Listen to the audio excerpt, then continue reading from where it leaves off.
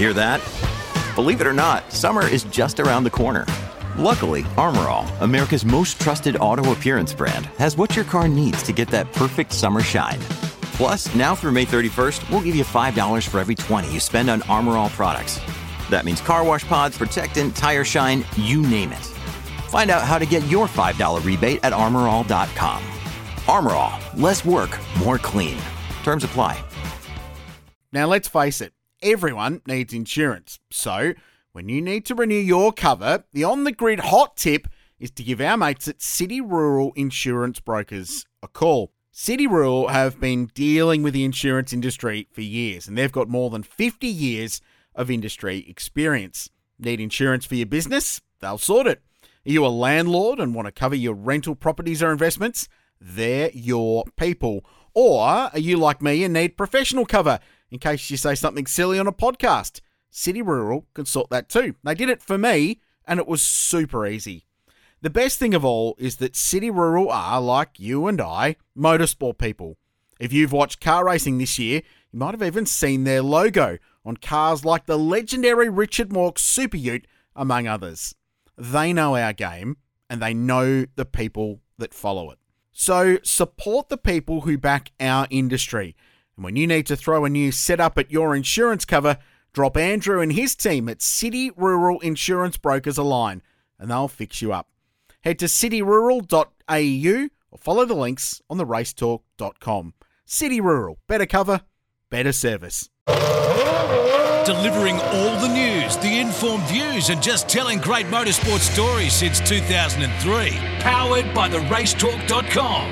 This is On the Grid. Hey everyone, and welcome to another episode of On the Grid here on mypodcasthouse.com or on the radio show Limited's RS1. Thank you for joining us. Big show coming your way this week. We're going to catch up with Todd Hazelwood. Of course, his supercar career finishes after Adelaide next week. Hopefully that'll be renewed in 2005, but for the moment, Todd doesn't have a drive for 2024. We'll talk to him about that and much more as well. Josh Buchan, our brand new TCR champion, also joins us to have a chat about his life at the moment. It's going pretty good, having won the TCR championship up at Bathurst on the weekend. Richard Crowell and Mark Walker to give us their hots and nots, our Caltex hots and nots, all that and more to come right here on the Grid. You're listening to the latest from around the motorsport world. On the Grid. All right, joining me as always off the top of the program, Richard Crowell. Welcome back from Bathurst, my friend. Oh, it's always a good place to be, Shebex. Hello to you. Now, just a little word for the listener to stick around in the podcast, because while we've got some great guests, Shebex, but what we've also got is a competition. Ooh. And this is so new to the show that even you don't know what it is yet. So coming up after our next guest, we will run you through a competition where you could get some pretty cool access all areas stuff to the Velo Adelaide 500 next week. So stick around. Just don't fast forward. Listen to our guests, because I'm sure they'll be brilliant. But there is a cool competition coming your way a little bit later on in the podcast. All right, beautiful stuff. Well, let's get our guest on then so we can chat to him and find out about these prizes that you're talking about. It's been a tough year, 2023, for our first guest, and unfortunately, it's got really tough over the last couple of weeks where he had to announce that he won't be a full-time driver in supercars for 2024, but hopefully it's just a sidestep for 1 year and things change in 25. We speak, of course, of Todd Hazelwood, who joins us for a chat. G'day, Todd. How are you feeling? G'day, gentlemen. No, look, I'm doing pretty good, thank you. All going well here, and onwards and upwards, as they say.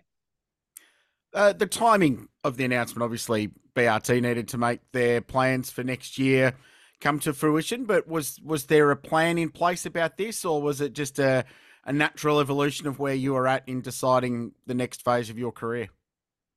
Look, I guess, part of me obviously wanted to stay with the team at BRT, but, I guess Tim and John had to put their big boy pants on to make a decision what's best for the business moving forward. And, it's unfortunately there was three drivers trying to go into two seats. So, unfortunately I missed out, but look, it's not all bad. So I guess one door closes. There's been a lot of doors that have opened in the last couple of months for me. And I guess, it's not the first time in my career where I've been put in this, I guess, awkward or, left to the curb sort of position before. So I guess third time around, it hasn't been so much of a rude shock. You certainly become more aware of the fact that these things happen in our industry more often than not, and just you got to deal with it and move on. It's as simple as that. But I'm a big believer that you got to fall forwards. Doesn't matter what happens, as long as you keep falling forward and you keep making progress, that's got to be the main outcome. So yeah, I've as I said, got plenty of good opportunities moving forward. So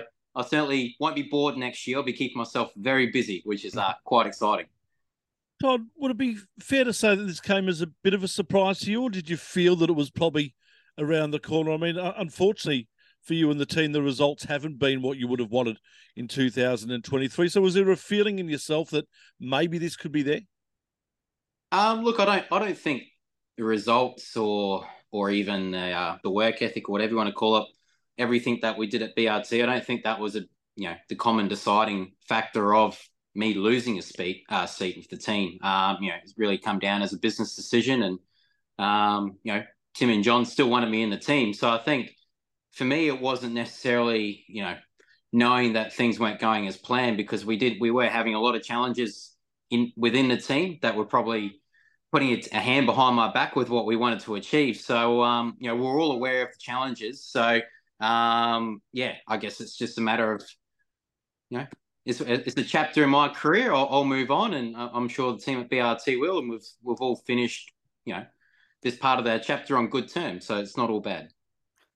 On the upside, I'd suggest now there's a very good chance you're a contender for the Co-Drivers Cup next year, the most prestigious trophy in supercars. Oh, exactly. Yeah, who doesn't want? I haven't won that before, so I'll have to try and add that to my list.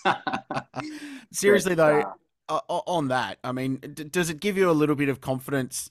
And this might have been a very different scenario even 5 years ago, but there's been so many stories of late of drivers stepping out from full-time, going back into co-driver land, but then injecting themselves back into that full-time market. So do you take a lot of confidence out of a Richie Stanaway story, for example, that I know is not completely similar to what you're going through, but in the same way, he stepped out of that main game seat and has found himself back and arguably in a much, much better ride for next year. So do you take confidence out of that? Does it give you a bit of support, I guess, knowing that that's very much an opportunity these days? Oh, 100%. And I guess the way I look at it as well, I've been in the sport for 6 years now, at the top tier of the sport in supercars. Once I graduated out of the Super 2 Championship, and to be honest, Krause, it's been a pretty tough journey. I guess every year I look back, there's been a huge element of frustration. Some of the things that I was controlling, but a lot of the factors that were just simply out of my control.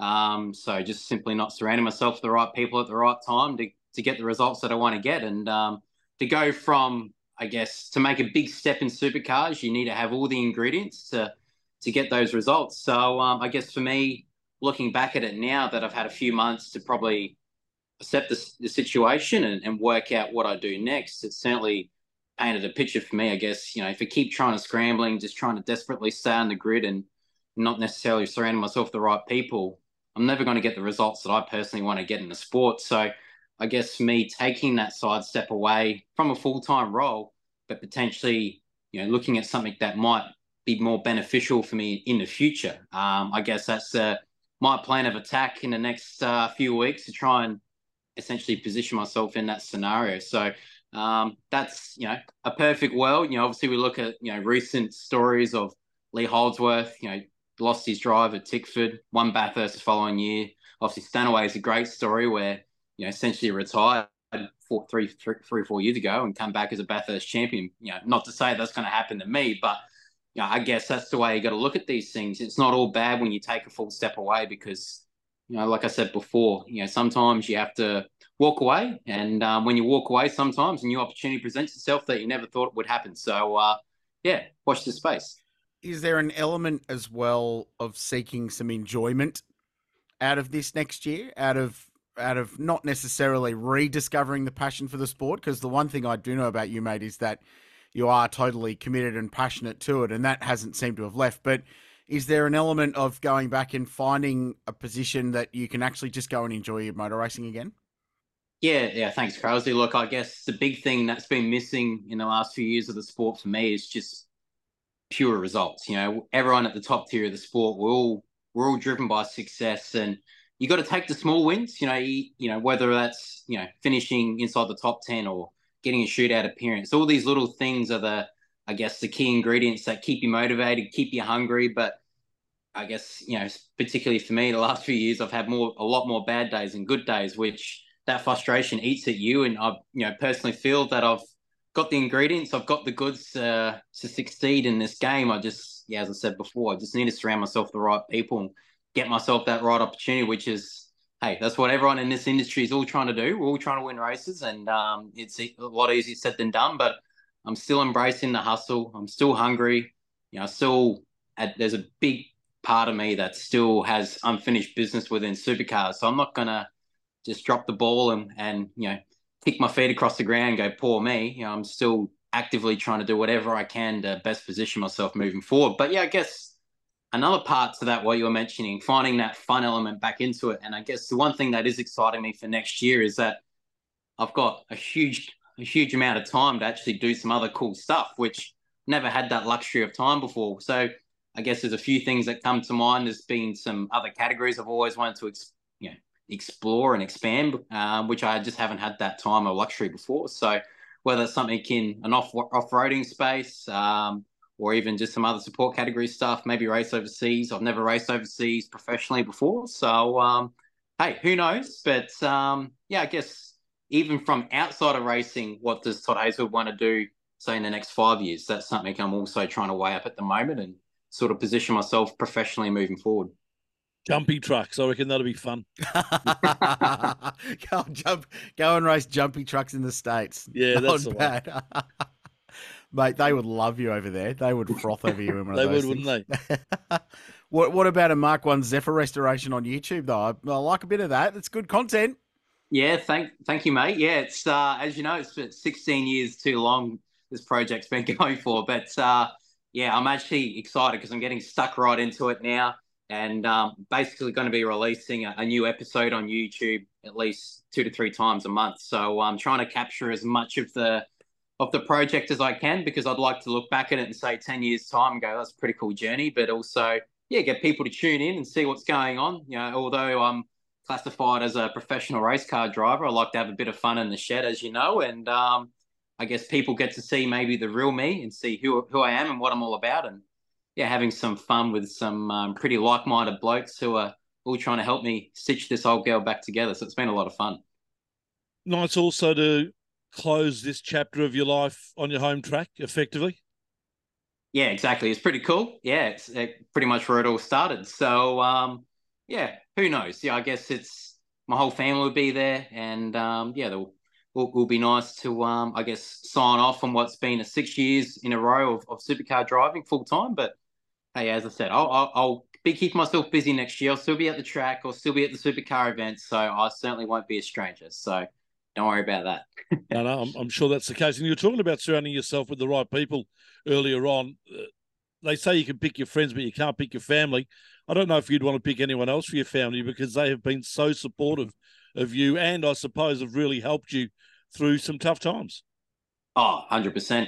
Family means everything to me, and incredibly grateful for your mum, dad, and my sister, and even my partner Alice. We've all been on this crazy journey for a long time now, and outside of my family, I was trying to work it out the other day. It's like thousands of people that have literally contributed to my racing program in the last 20 years, whether it's go-karts and Formula 3 and Super 2 and supercars. It's so many people involved. And I guess looking back at that, it's pretty special to think how many cool people I've worked with, how many special people I've rubbed shoulders with, but just to have that genuine support from people and also have that respect still up and down pit lane. I'm a big believer. I remember someone told me when I was still pretty young, he said, in business or in sport, you can be an arsehole or you can be a well-mannered man and be humble and be respectful, and you look back in your career and your results will probably be the same.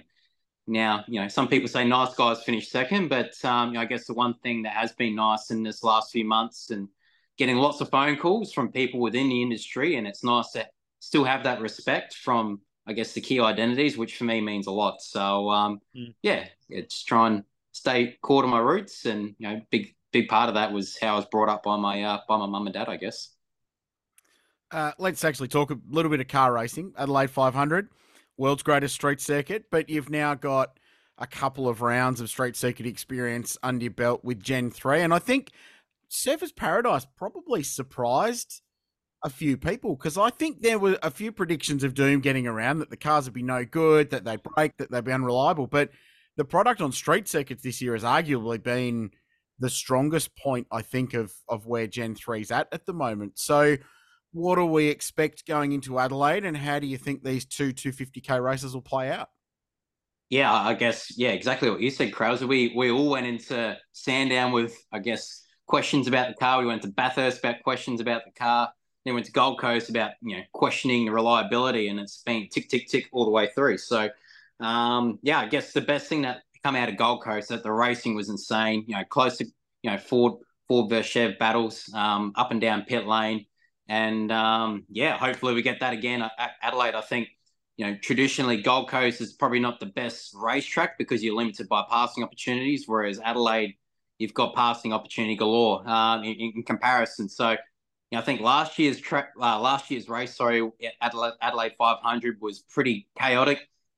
Gloves are off, as we say. It's the final round. Everyone wants to finish the year happy and get a good result. So I'm sure everyone will be turning up the intensity dial and trying to have a big red hot crack to try and finish the season out. I know I personally will be. So, look, hey, bring it on. It's going to be a lot of fun.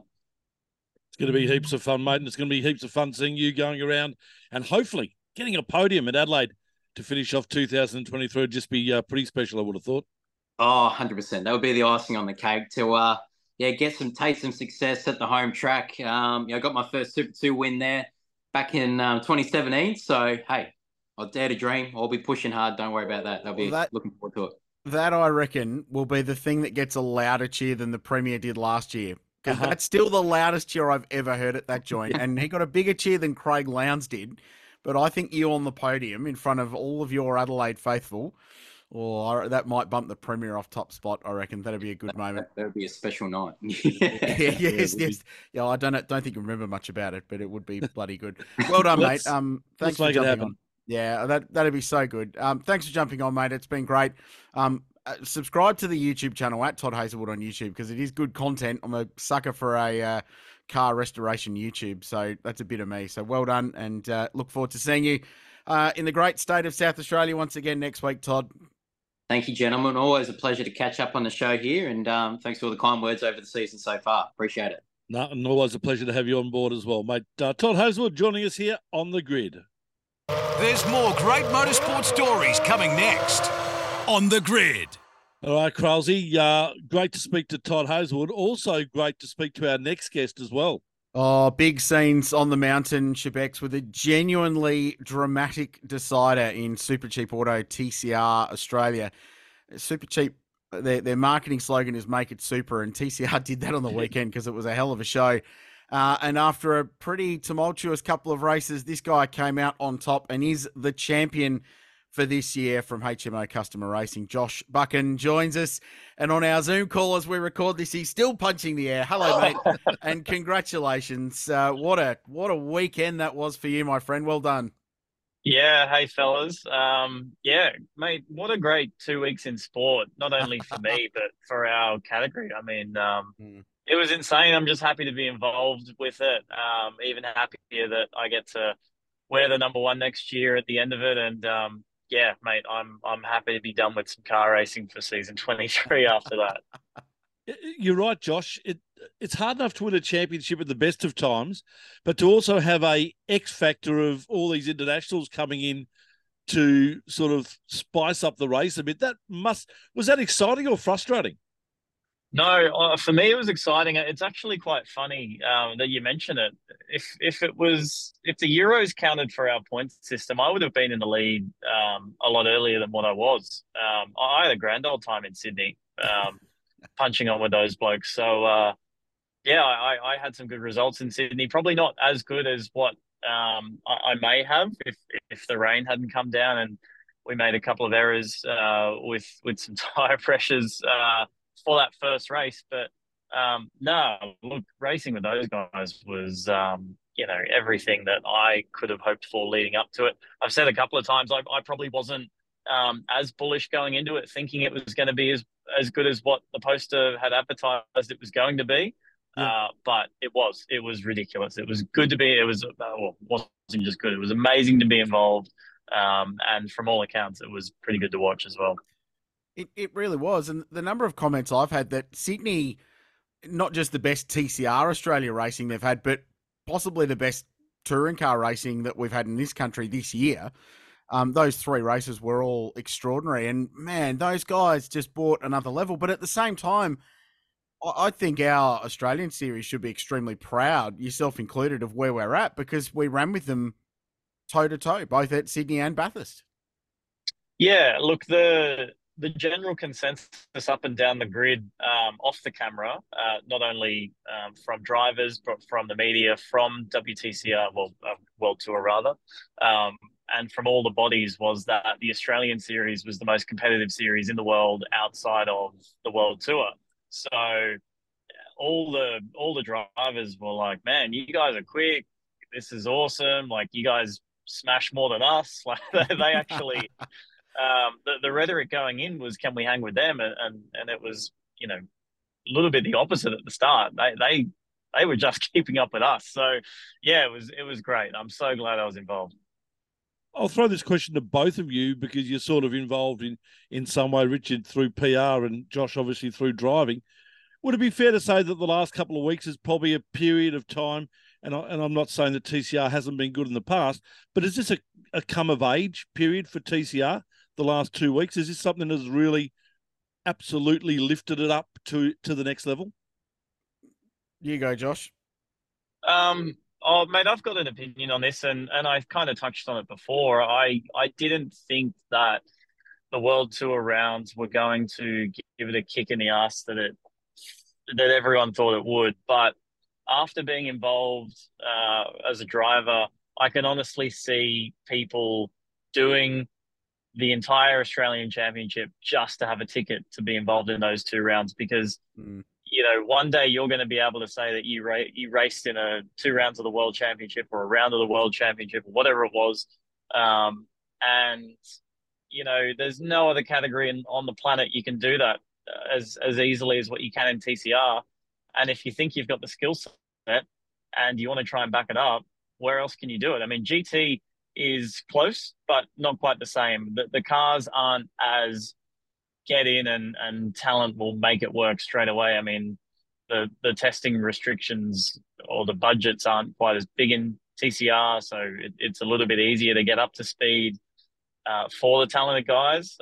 You try and get into a GT car for a one-off round against Mara Wengel, you're going to get slapped. So I think the TCR thing's a lot more accessible. I think that the show that was put on was tremendous. I really think it can give a new lease on life to the category, but not the one maybe people thought. I think that it definitely has. This is just a totally different element that's in there, and I think it's going to be something that people build to every year.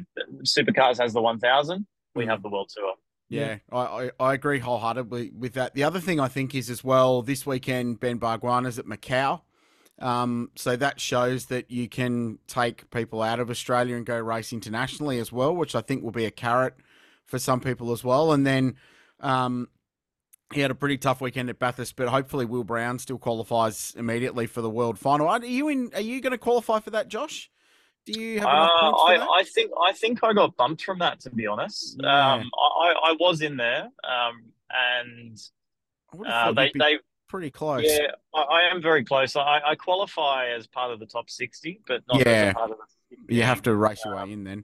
But like the top 15 get automatic qualification, and I think that as TCR builds and as they build the World Tour, especially, that lure to get to that world final and go and race these things internationally and possibly win what's looking likely next year to be an FIA accredited thing as well. I think that's a cool little carrot as well. And I think that these last 2 weeks have proved that. How disappointed were you that your good buddy Mikkel Athkona fenced it under the safety car and you didn't have your race away to the end in race 3? Mate, I was pumped. I was extremely happy that Mikel decided to fence it and I could just cruise on home. In championship mode, your senses are heightened like never before. I thought, bits of the car were falling off. I thought things were breaking. So I was just happy to when I heard that they're going to finish on the safety car, I was like, can you confirm that? Because that would be amazing. Let this be over. That was the weirdest thing that happened. Yeah, it was. Yeah, very bizarre, wasn't it? It was strange. It was strange. Did you spend much time with the BRC Squadra Corsa guys? I mean, Norby, I think, is going to buy property in Australia because he has totally fallen in love with the place. But did you spend much time with those guys? And was there much in the way of how they operated that you went, oh, that's different to how you guys roll at HMO?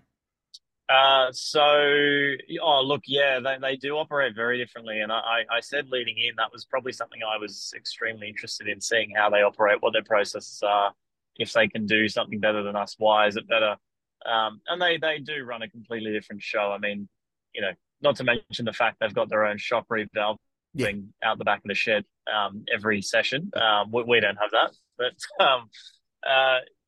like the drivers, I got along quite well with Mikel and Norby. We always slapped five before we went out, and best of luck. And there was actually quite a few times throughout Sydney and Bathurst where we were behind each other or in front of one another or whatever it might be. Both of the boys actually, and we were both, or all three of us were extremely respectful with our space, and I made it clear to them that, I understand you're in the fight for a championship, and don't feel like you need to block me if I'm behind you like I'm everyone else. Just drive straight, and unless you make a mistake, I'm not going to do anything silly. So we actually got along really well in that respect.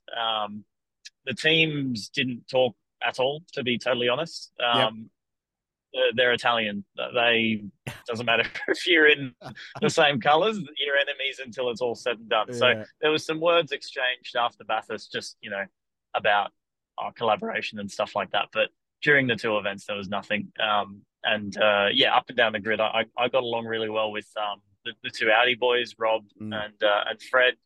I probably spent the most time chatting to them, and Jan Elishay. So me and Jan have been talking since the event. Just about life and general rubbish. So he's a weapon. Super good dude. If one of the Hyundai boys can't do it, then Jan or Rob, I'll flip a coin for either of them. So and that's another element, right? Like now I'm friends with like 4 world champions. Yes, exactly. It's crazy, right? Yeah, it is. It was such a cool. It was just such a cool fortnight, and as you said, a great few weeks for sport, and it really was. Just genuinely, the vibe was so good. How do you reflect on the year, mate? It's been an arm wrestle since round 1, since Tassie, and you've never been more than a few points either in the lead or a few points behind. Most of it with your teammate battling it. How do you reflect on this season? What do you take out of this season, and perhaps what you've learned about yourself and you as a driver? Yeah, so it kind of started last year. Tony obviously won the title, deserved it wholeheartedly. But it was clear that he wasn't the fastest car. That last year was Jay Hansen by a mile. And there was probably times where I feel like I gave away some points.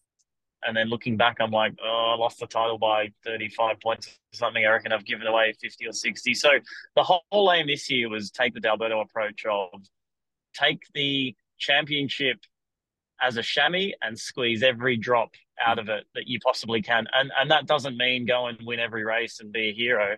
That meant the opposite. That meant when the chips are down, which in TCR is pretty much every round unless you're the fast car. I had one round this year where I was the fastest car. You have to win that round. That was Phillip Island for me. Yeah. And the rest of the time, you have to finish best possible position you can at all times. So if that's a 7th, you have to embrace the 7th. If that's a 3rd or a 2nd, you have to embrace that and not look at it as if, I haven't won. You look at it as I've finished and I've scored good points and I'm just buying myself a ticket to the last round that's what I did. I knew coming in there I had nothing to lose, so I was ribbing Bailey as much as I could. I knew qualifying well was good. Um, Race one, I pushed really hard, and that was good, and that set the weekend up for me. And yes, he had some troubles, but um, it started Thursday in Tasmania for our unofficial practice day. When that was the aim, I sat down with my side of the garage and said, "This is what we're doing," and we all bought in. They worked hard, I worked hard, and yeah, it's just such a relief and a pleasure to reward the team with what we've done. So learned that it's lovely when a plan comes together. How do you spend your time in the off season, mate? Do you get a bit of downtime? Do you get to go away a bit, just chill out, pull back? Well, I've lost my platinum frequent flyer with Virgin, so I've got 2 trips to Perth coming up, which are going to be great. One's for Hyundai, one's for personal, so that's going to boost the points nicely. Nice. I'm racing a Formula 5000 next weekend at Sydney, which, in all honesty, I've been looking forward to that all year. Yeah. I love my TCR racing. It gives me the platform to do these sorts of things. But these weekends, jumping into other stuff here and there is probably what I love just as much. It's just so good to just do the driving thing and in such great machines as well. And then just a few bits and pieces with some road car stuff with some guys I work for, and hit the showers, do it all again next year. And you're going to run number 1, right? That's it. If Hyundai approves it, they're all pretty keen, then we'll run the number 1. And if they don't, and I'm sure Barry wants to run it, so I'll at least do one round with it just to get some photos. So, I'll definitely be at least one round.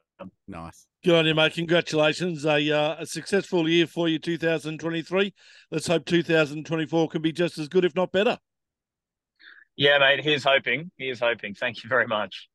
Josh Well done, Buchan joining us here on the grid. We'll be back to more On the Grid in just a second. Now, let's face it, everyone needs insurance. So, when you need to renew your cover, the On the Grid hot tip is to give our mates at City Rural Insurance Brokers a call. City Rural have been dealing with the insurance industry for years, and they've got more than 50 years of industry experience. Need insurance for your business? They'll sort it. Are you a landlord and want to cover your rental properties or investments?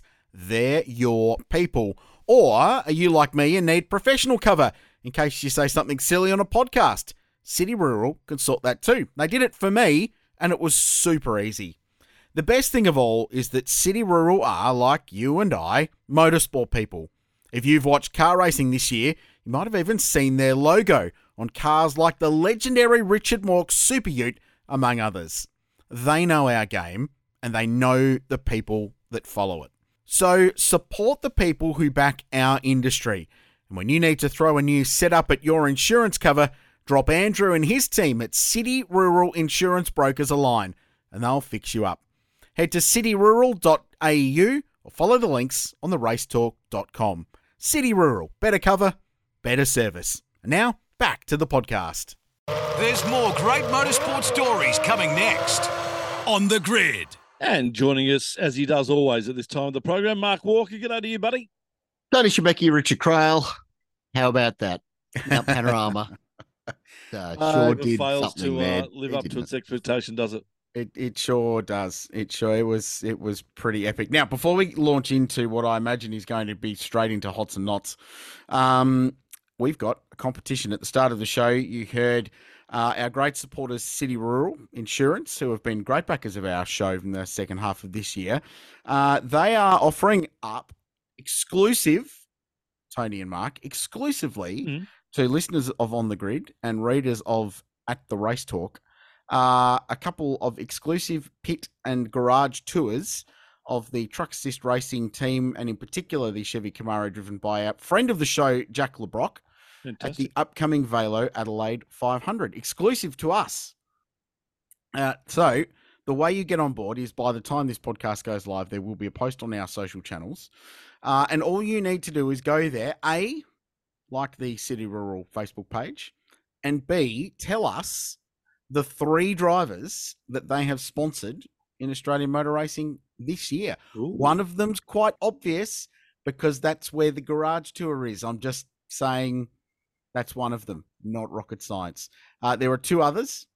One of them you should be able to work out pretty easily. The other one's a little left field, so you'll have to do some research, but very simple.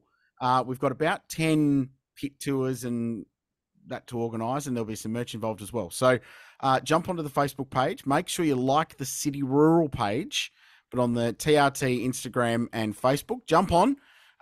Tell us the 3 drivers that City Rural have sponsored this year, and we'll give you a fully guided tour around a supercar garage at the Velo Adelaide 500 in 1 week's time from this podcast dropping.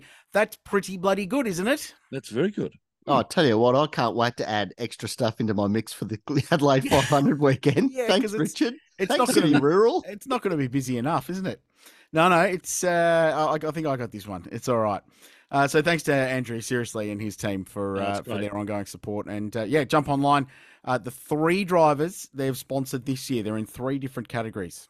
I've got to tell you, I've been hanging around that truck assist area of late over the enduro races, and I am so very impressed by that team, that Matt Stone outfit. Yep.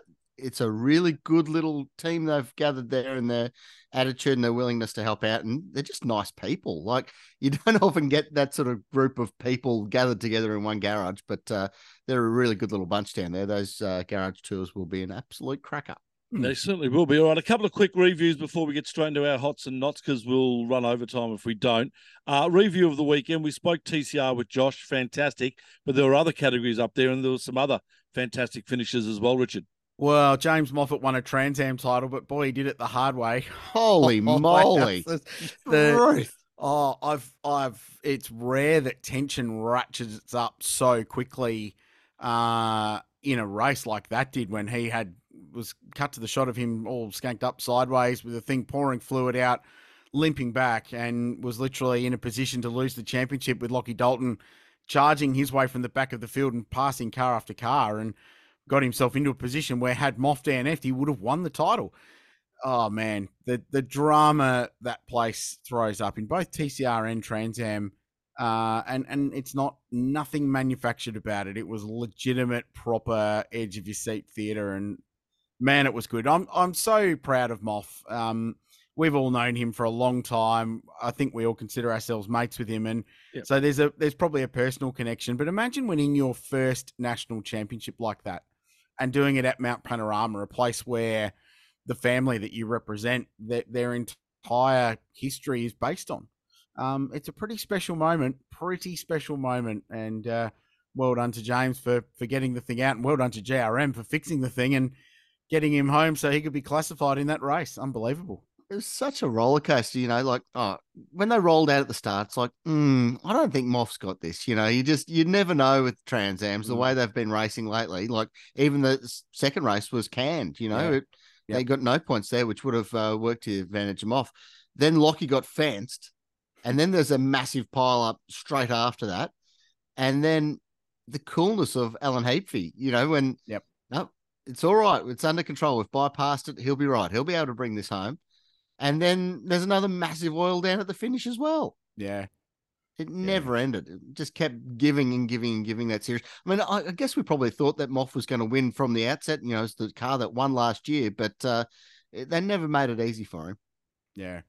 Man, and that's the way he would have liked it, I'm sure. Well, I don't know. I reckon he would have liked to have won the race by a lap and had the championship wrapped up on Saturday, but yeah, it was pretty cool drama. Other good stuff. I thought Touring Car Masters was really good on the weekend. Really good, entertaining racing, and that battle between Cam Tilley and John Bower was an absolute beauty on that Sunday race. They crossed the line side by side. JB still going down, swinging, no doubt about that. Still as good as he's ever been. And the final V8 Touring Car race, that is the best one. Yes, that is the best 7-car V8. That's the best 7-car race I reckon I've ever called. That was so good. It was nice of Cam McLeod to handicap himself like that. That was very nice. It needed it, but he drove well to get 0.7 in front by the time they crossed the line. Outstanding. It was good. It was good sport though. Up to that really point was. Too. It was really good to watch. It was such good sport. But even that, like the race before it, 10-car field, and 3 of them have a massive crash at the cutting. Yeah, correct. Correct. That we had Rusty and I had the track is jammed in the back of our minds, but we didn't quite get to roll it out. But yeah, overall, it was genuinely good sport the whole weekend. I thought the categories put on a good show, really solid racing. Yeah, a lot of safety car, but that's Bathurst. Proddy cars were good too. Yeah, yep, lots going on in there. And even the people that had big crashes they've come out the other side and will ultimately be okay, which is great. So, Dean Campbell and Brad Tilley, of course. The remarkable thing, that Brad Tilley car, so I'll burn a hot now, but that Brad Tilley car, hot, the Mustang, strong as nails, because that car would have run on Sunday had Brad been okay to drive it. Yeah. Remarkably, despite doing the wall of death at Griffin's Bend. But it was the landing that got him and unfortunately fractured a vertebrae. So Brad recovering, but Jamie stuck his hand out and said, I'll go and drive it. That'd be awesome. But because he hadn't gone through the process and qualified, he wasn't allowed to. But no, 1966 Ford Mustang's pretty tough. Not bad at all. Hey, the good news is that you'll be back at Bathurst in 12 weeks' time. Beauty. For a big double header. That's great. The 12-hour and, of course, the first round of supercars confirmed because the calendar finally came out last week. You're joking. You're kidding. No, it did. Yeah. What are we going to fill 20 minutes of not with then? I don't know. Very disappointing. Well, I think Mark. Can we find any knots inside the calendar? Well, yeah. I mean, there's only 12 rounds is probably still a knot, isn't it? Yeah. The fact that they're racing once a month for the first, I think, 6 rounds, is it? Or 5 rounds or 6 rounds. It's just no momentum, Bill. But like, it just, you said it here ages ago when you did your speculation piece when we thought that the calendar drop might be imminent. But Simmons Plains in August, they must really dislike the people of Tasmania because that's just cruel punishment, isn't it? Yeah. It's going to be cold. Yeah. And look, even Sydney Motorsport Park in July is going to be pretty brisk for the night race, although Sydney's weather that time of year is generally pretty good, unfortunately. Like there's not a lot of innovation there, and it's exactly what we expected. And certain parts of the calendar are locked in stone, from Sandown onwards, that's what it's going to be. Townsville, Darwin, that has to be that time of year. That's the time of the year that it works there. But it's just, and it's stuck at 12 races because of this TV deal. If they have more races, it doesn't work out financially. They can't make it stack up. So they didn't. So we're stuck with 12 races until this TV deal's up and someone comes in and wants to pay for more races. But the problem is it's hard to get momentum with 12 races. Yeah. We've seen this series have 15 before. They could run as many as they like, but it's just frustrating when you look around the world and you look what they're up against in the sporting landscape. NASCAR, 39 races a year. Formula One, 23-ish races a year. NRL, 31 weeks. AFL, 28 weeks. Cricket runs from December 14 to February 13, plus there's 45 Big Bash games, and cricket goes all year round. So you're up against every other sport that can capture headlines consistently the whole way through. We can't keep storylines going when there's a month between races. Yeah. Can we? No. Makes it hard. Exactly. Correct. Yeah, it's the sport's greatest challenge at the moment, I think. I think it's massive, but I will come to the calendar a little bit later on because I do have some thoughts on the more overall calendar about things. What do we think about the sprint race format going to 2 60-minute timed races? And V8 Sleuth did the story the other day that it actually works out to be more, so it's much less races in terms of number of races, which I'm not actually opposed to. I think that's not terrible, but it actually works out to be slightly more track time. What do we think? I don't know. Do we like it? I really like the timed 60-minute races in GT World Challenge. Yes, admittedly, completely different form of the sport, but it fits in a nice window. It allows for a little bit of strategy to unfold. Yeah, I don't know. I'm on the fence at the moment. I can't decide whether I think it's a good move or not. I honestly don't know. I don't think it really matters in the greater scheme of things if it's a lap count or a time thing. But the problem is if your racing's dull, race starts are often the most exciting bit. Yeah. So, I mean, if the racing next year is going to be rubbish and we're eliminating a third of the race starts, then you're probably eliminating a third of your possible action. Potentially. I suppose the other thing from my point of view also is under safety car, timed races become a bit of a chore because obviously, laps aren't being taken because you're running at a slower speed. Yeah, but the good thing about this year is we haven't had too many safety cars. So that's probably not an effect. That's not an effect that they can really worry about. Yeah, but to be fair, they've been timed anyway because they're all time certain. That's true. Good point. Yeah, and look, if you go through and look at it, and I bet you this is what's happened in some areas, is that they've looked at the way these races play out, and the midday Sunday race is the least watched race of a weekend. It's a fact. Smaller audience. There is something for me in the day building to the race at the end of the day, and that progression to get to it, and then the build up. And I feel like if you've got that one big race a day, it probably makes it feel more important than perhaps it is. I totally agree with the fact about the race starts providing the action, but ultimately that's down to the category to make the racing better. And maybe this is the format that does it. Maybe this is the balance that, from a tyre wear perspective, from a fuel. Yeah, I don't know. Ultimately, it's only at 3 rounds, isn't it? Perth, Darwin, Tasmania. So it's not going to change an enormous amount. Darwin's got their own thing, and all the other events have got their own thing going on. In fact, next year there's probably more variety in the race formats than we've had for a little while, which actually is quite good. So, yeah it's interesting. Let's get straight into our Caltex hots and nots.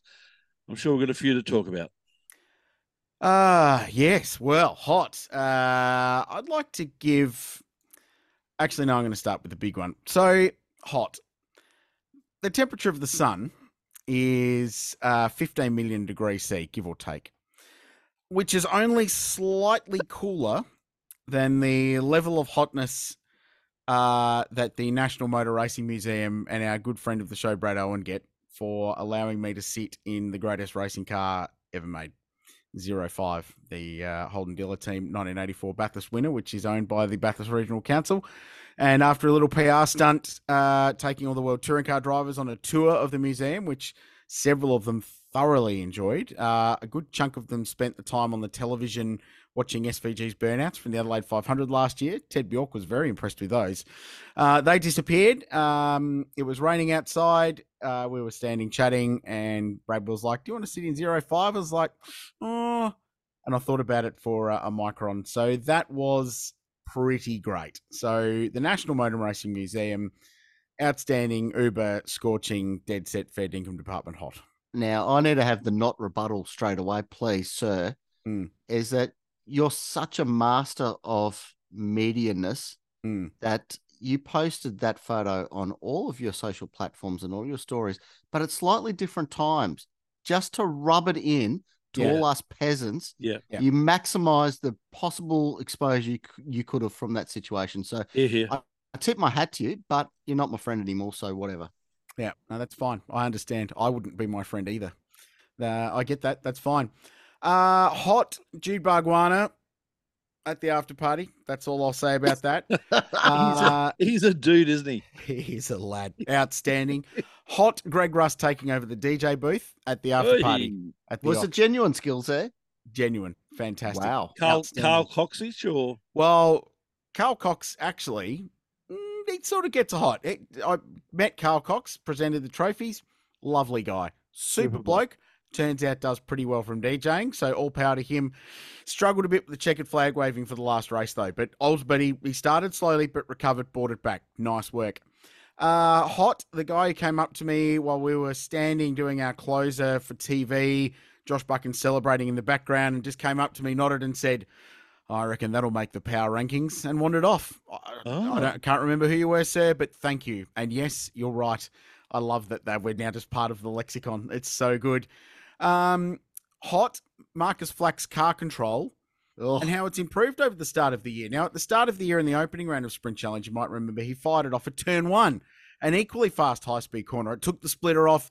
He fired it off across the bows of other cars. It was all drama. It was all chaos. It killed his weekend. At Bathurst, he fired it off at McPhillamy Park. Caught it, dropped 3 spots and managed to finish 5th and kept his weekend alive. That's a hot. Well done. Hot. Supporting local business. For instance, on Sunday night, I only drank BX Lager brewed by our great friends at Reckless Brewing. Also hot, Panadol and the Bathurst Macca's breakfast on Monday morning, having consumed quite a good chunk of Reckless Brewing's BX Lager with a special bonus hot 2 Crema on George for their extra large triple shot flat white. And that's my hots for this week. I'm just going to leave it right there. And I've only got the one hot. Calendar's out. Yay. I've been waiting to say it. Good, move on. I'm going to knot your enthusiasm there, Tony. Look, good news this week for those working in the motorsport media. It appears that Yuki Tsunoda has hooked up with his PR girl. So there is hope. If there is hope, if you want to hook up with a small Japanese Formula One driver, Richard. Can't wait for the Grand Prix next year. Wow. Okay, then. Moving right along. Did you see the sprint cars blasting around the track at Sonoma and an oval that they made out of the last hairpin? That was pretty good. Maybe that's the solution. We just repurpose existing bits of racetrack and turn them into sprint car tracks. I'm looking at you, Queensland Raceway. Yep. What about Malalalala? Oh, I think you could possibly do that there, couldn't you? Mm-hmm. Can we have a speedway at the Thunderdome then? Oh, that'd be dangerous. Yes. Well, they put clay on Bristol. Yeah. Need a fair bit of clay. But in similar things, the Sydney Dragway has taken over the operation of the Trouble Speedway at the deep end of their strip, and they are looking to put management in place, which I think is a fairly sensible outcome there. Hopefully they can get back up and running soon, and hopefully that's stops a bit of the potential drama that there would have been about having the speedway cause dust and upset the drag strip. If it's all coming under the one umbrella, then hopefully they can get along, if that's possible. Big hot, that is. That's a good hot. At the Sandown Historics on the weekend, there was plenty of great machinery, and it was all very well driven. Well, most of it was very well driven, and it was great to see. However, there were a handful of competitors there who just gave me my golden ticket job idea that's going to make me millions of dollars. For those completely lacking a sense of direction, I'm going to sell them race lines. There was one dude, he literally just hugged the inside line of the racetrack, like just drove down. It was like he was shadow blocking the whole field, but there was no one near him. He was just, it was pretty wild. Never missed an apex? Oh, only the left-hand ones he got. But with my painted offering of race lines, that individual not only stopped being a danger to motorsport, but they'll probably go twice as fast as they did in the weekend. So I'm looking forward to wheeling that out in future. One bloke who did, in fact, absolutely master his race lines is my new hero. He's a guy called Stephen Russell Clark. Now, I don't know if he's related to Peter Russell Clark. Yeah. The original. Come and get it. Come and get it. Get it. Yep, that's it. Oh, good. I'm glad you were on that. Yeah, song of my childhood, right there. You've based your facial hair on him too. Yeah, totally, absolutely. He's one of my idols. Outstanding. I mean, what are the odds that they're not related? Really? Well, I know. He was pedaling around an Austin A40 on the weekend in the Historic Tourist, and dead set, the go he had was absolutely red hot. Maybe the Austin A40 is simply the biggest legend maker in Australian motorsport, and we should park Formula Ford and Hyundai XLs and just focus on Austin A40s. If it was good enough for Brocky, and if it's good enough for Stephen Russell Clark, or Peter Russell Clark for that matter, maybe we should just focus on Austin A40s. Good point. And finally, my final hot for this week, during the stand broadcast on the weekend from Bathurst, there was a segment where the international drivers sat down and were asked to name Australian things like a boomerang, a footy, and a bunning snag, stuff like that. Now, I sat down with my 4-year-old, and while this was happening, and he struggled as much as the international drivers until there was they flashed one up at the end, which was clearly taking the piss, but my little mate blurted out, "That's Uncle Richard." I'd like to thank Michael Stratus from Motorsport Australia, because without my knowledge, he and Greg Rust put that in there. And I'd also like to say I'm quite proud that the two people that actually got it right and only knew it, one of them was the 2012 FIA World Touring Car Champion. That's not bad. He was on the podcast last week talking to you, though. But we recorded that before. Wow. That was recorded in Monday on Sydney. And the other one was a gentleman from Argentina who gave me my nickname for the remainder of the weekend, was Nestor Gilrami, who just went, Ricardo. And so for the remainder of the week, I was Ricardo. So thank you, Nestor. I actually quite enjoyed it. It was a nice little change. That's very, very nice. Okay, let's get into our knots. I'll keep mine fairly short this week because I know Mark has some teeing off to do. Next year's calendar is stupid. The whole lot, like all of it. And whilst there is definitely not enough supercar racing, in some things there could be too much of a good thing. Allow me, if you don't mind, to walk you through the final 6 events of the year and I will give you the Sundays only because we are short on time. Sunday, October the 13th is the Bathurst 1000. Sunday, October the 20th, the Speed Series at Sydney Motorsport Park. Sunday, October the 27th, the Gold Coast 500. Sunday, November 3, race Sydney World TCR. Sunday, November 10, Bathurst International. Sunday, November 17, Velo Adelaide 500. And by the end of that, if we're still alive, I will be very, very surprised. Wow. That anyone who's doing the national tour in Speed Series and Supercars, oh boy, wowie, that is going to be massive. It's a lot. On the upside, at least they don't clash. But man, I've got some work to do before then. That's going to be big. And personally, a few little things I'm not particularly pleased about. Darwin clashes with Lamore. That's not great. That's not great. An event at the Bend clashes with my birthday. So that's kind of good because it's home, but yeah, I don't know. I'd rather be at home. And it's a decent stat next year, isn't it? Yeah, it's a little bit of a it's not quite wave the cricket bat, but we're getting there. So that's a little knot. Anyway, finally, 2 further knots. Not to the Bathurst McDonald's, because what one needs after parties is a midnight Macca's run. And we found the most sober person we could find, commandeered their car.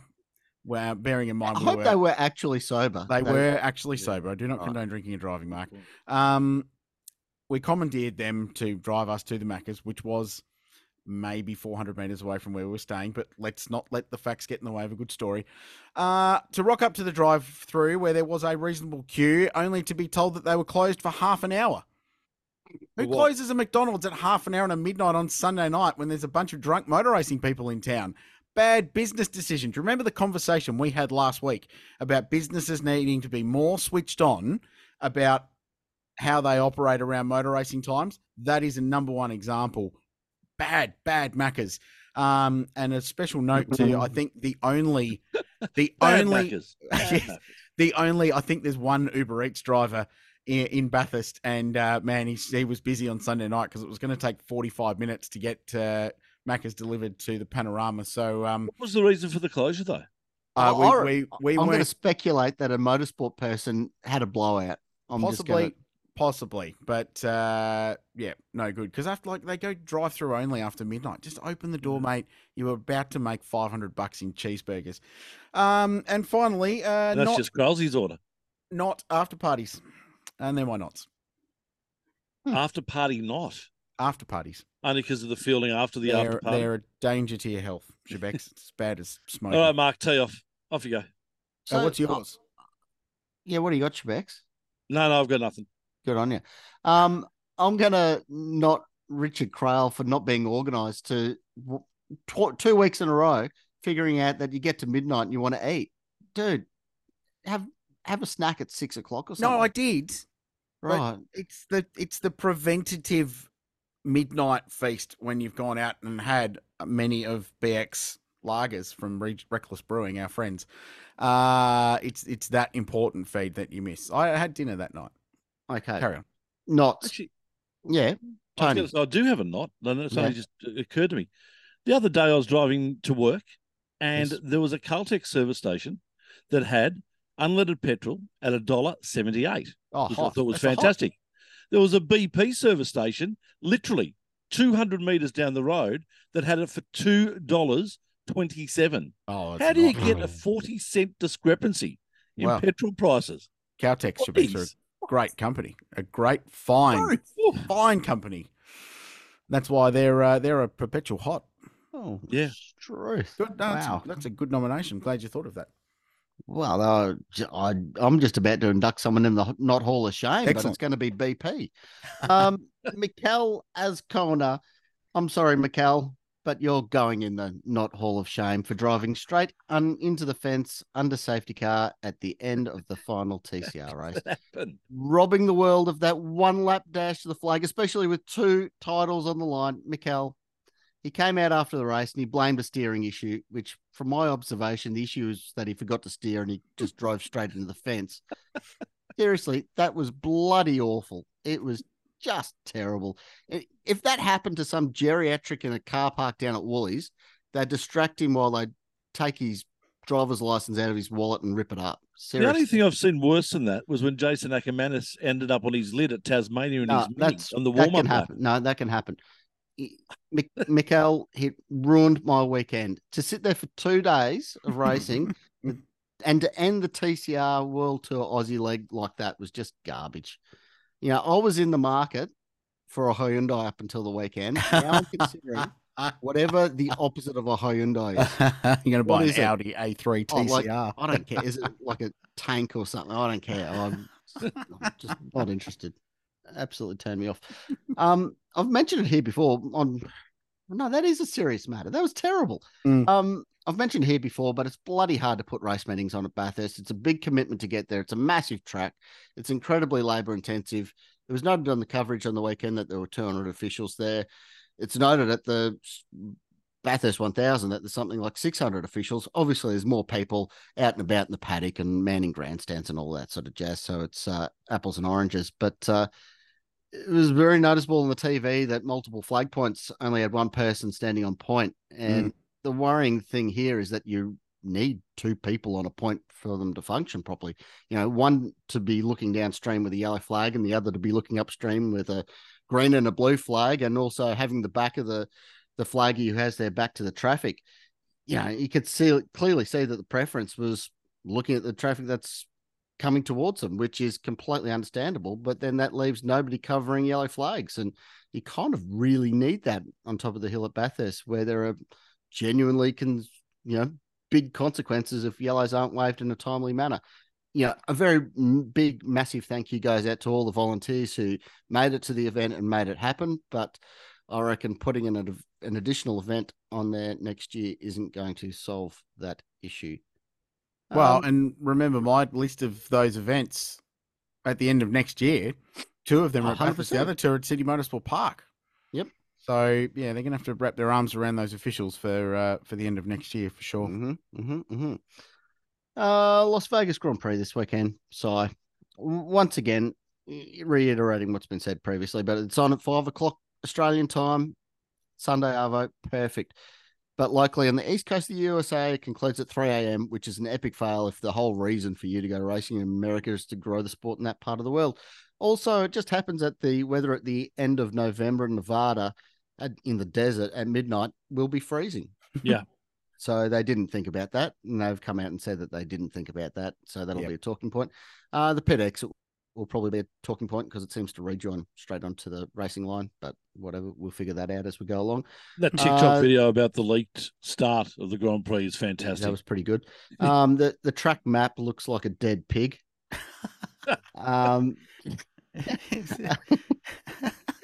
After the initial run of tickets being marketed for thousands of dollars per person, you can apparently now buy a ticket that will see the racetrack on race day for $150. So what do you reckon is going to happen next year? I'm betting the people won't dolly up for a $10,000 ticket straight off the bat, and they'll probably wait for the fire sale at the last minute. Yep. I reckon there won't be any $10,000 tickets at the start.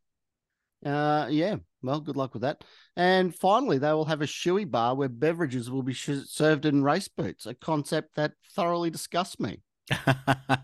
That's not good. And Daniel Ricciardo should charge licensing fees for that too. Ryle Harris.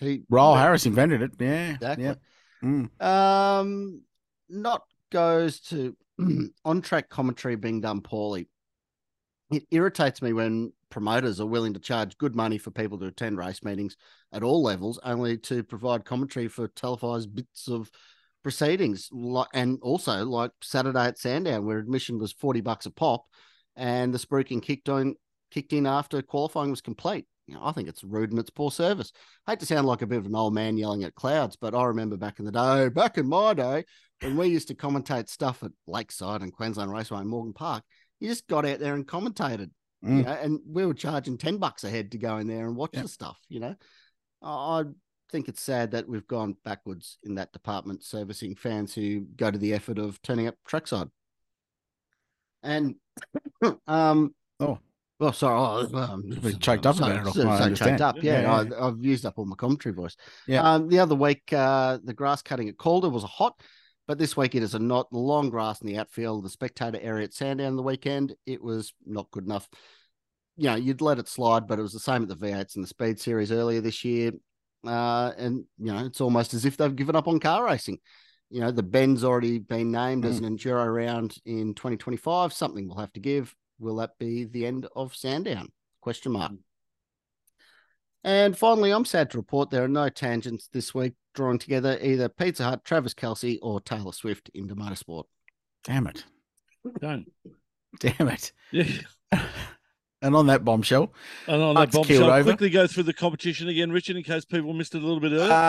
TRT Facebook page. Make sure you like the City Rural Facebook page. We will link to that. Tell us the 3 different cars City Rural has sponsored in Australian motorsport this year. It's not rocket science.